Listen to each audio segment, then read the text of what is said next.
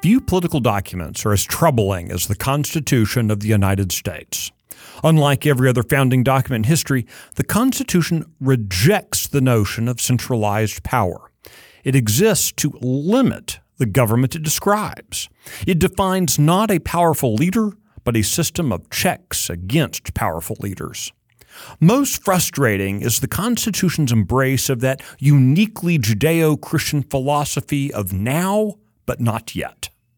I'm Michael Quinn Sullivan with a reflection on life and liberty.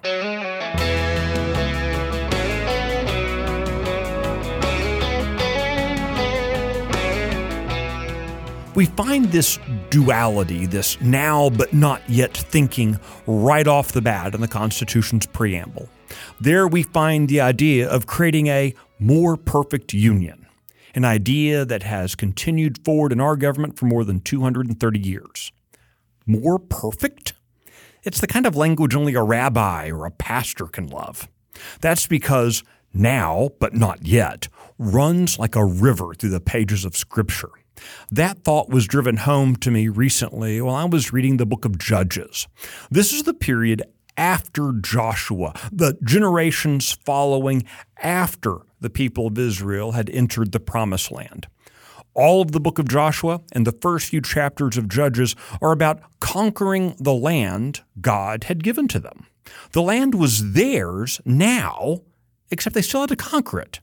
But it was theirs, but not yet.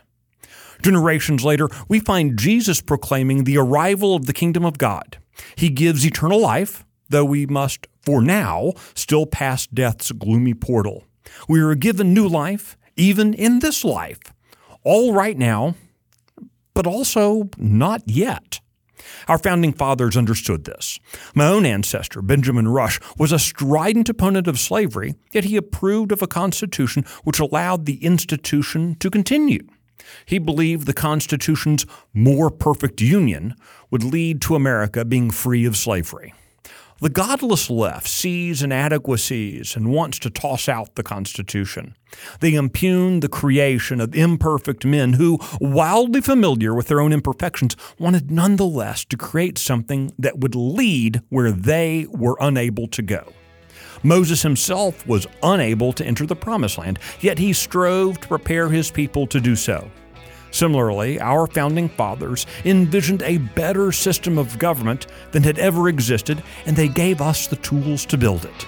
As a self-governing people, our job is not to curse the surrounding darkness, but to build a better, brighter light for the future.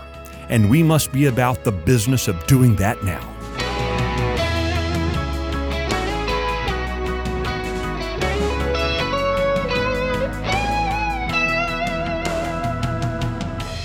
Hey, if you like today's Reflection podcast, be sure to subscribe, rate it, leave a review, and encourage your friends to listen. The Reflections podcast is presented by Texas Scorecard. Luke Marshall produced today's edition in the 1836 studios, and I'm Michael Quinn Sullivan. Thanks for listening.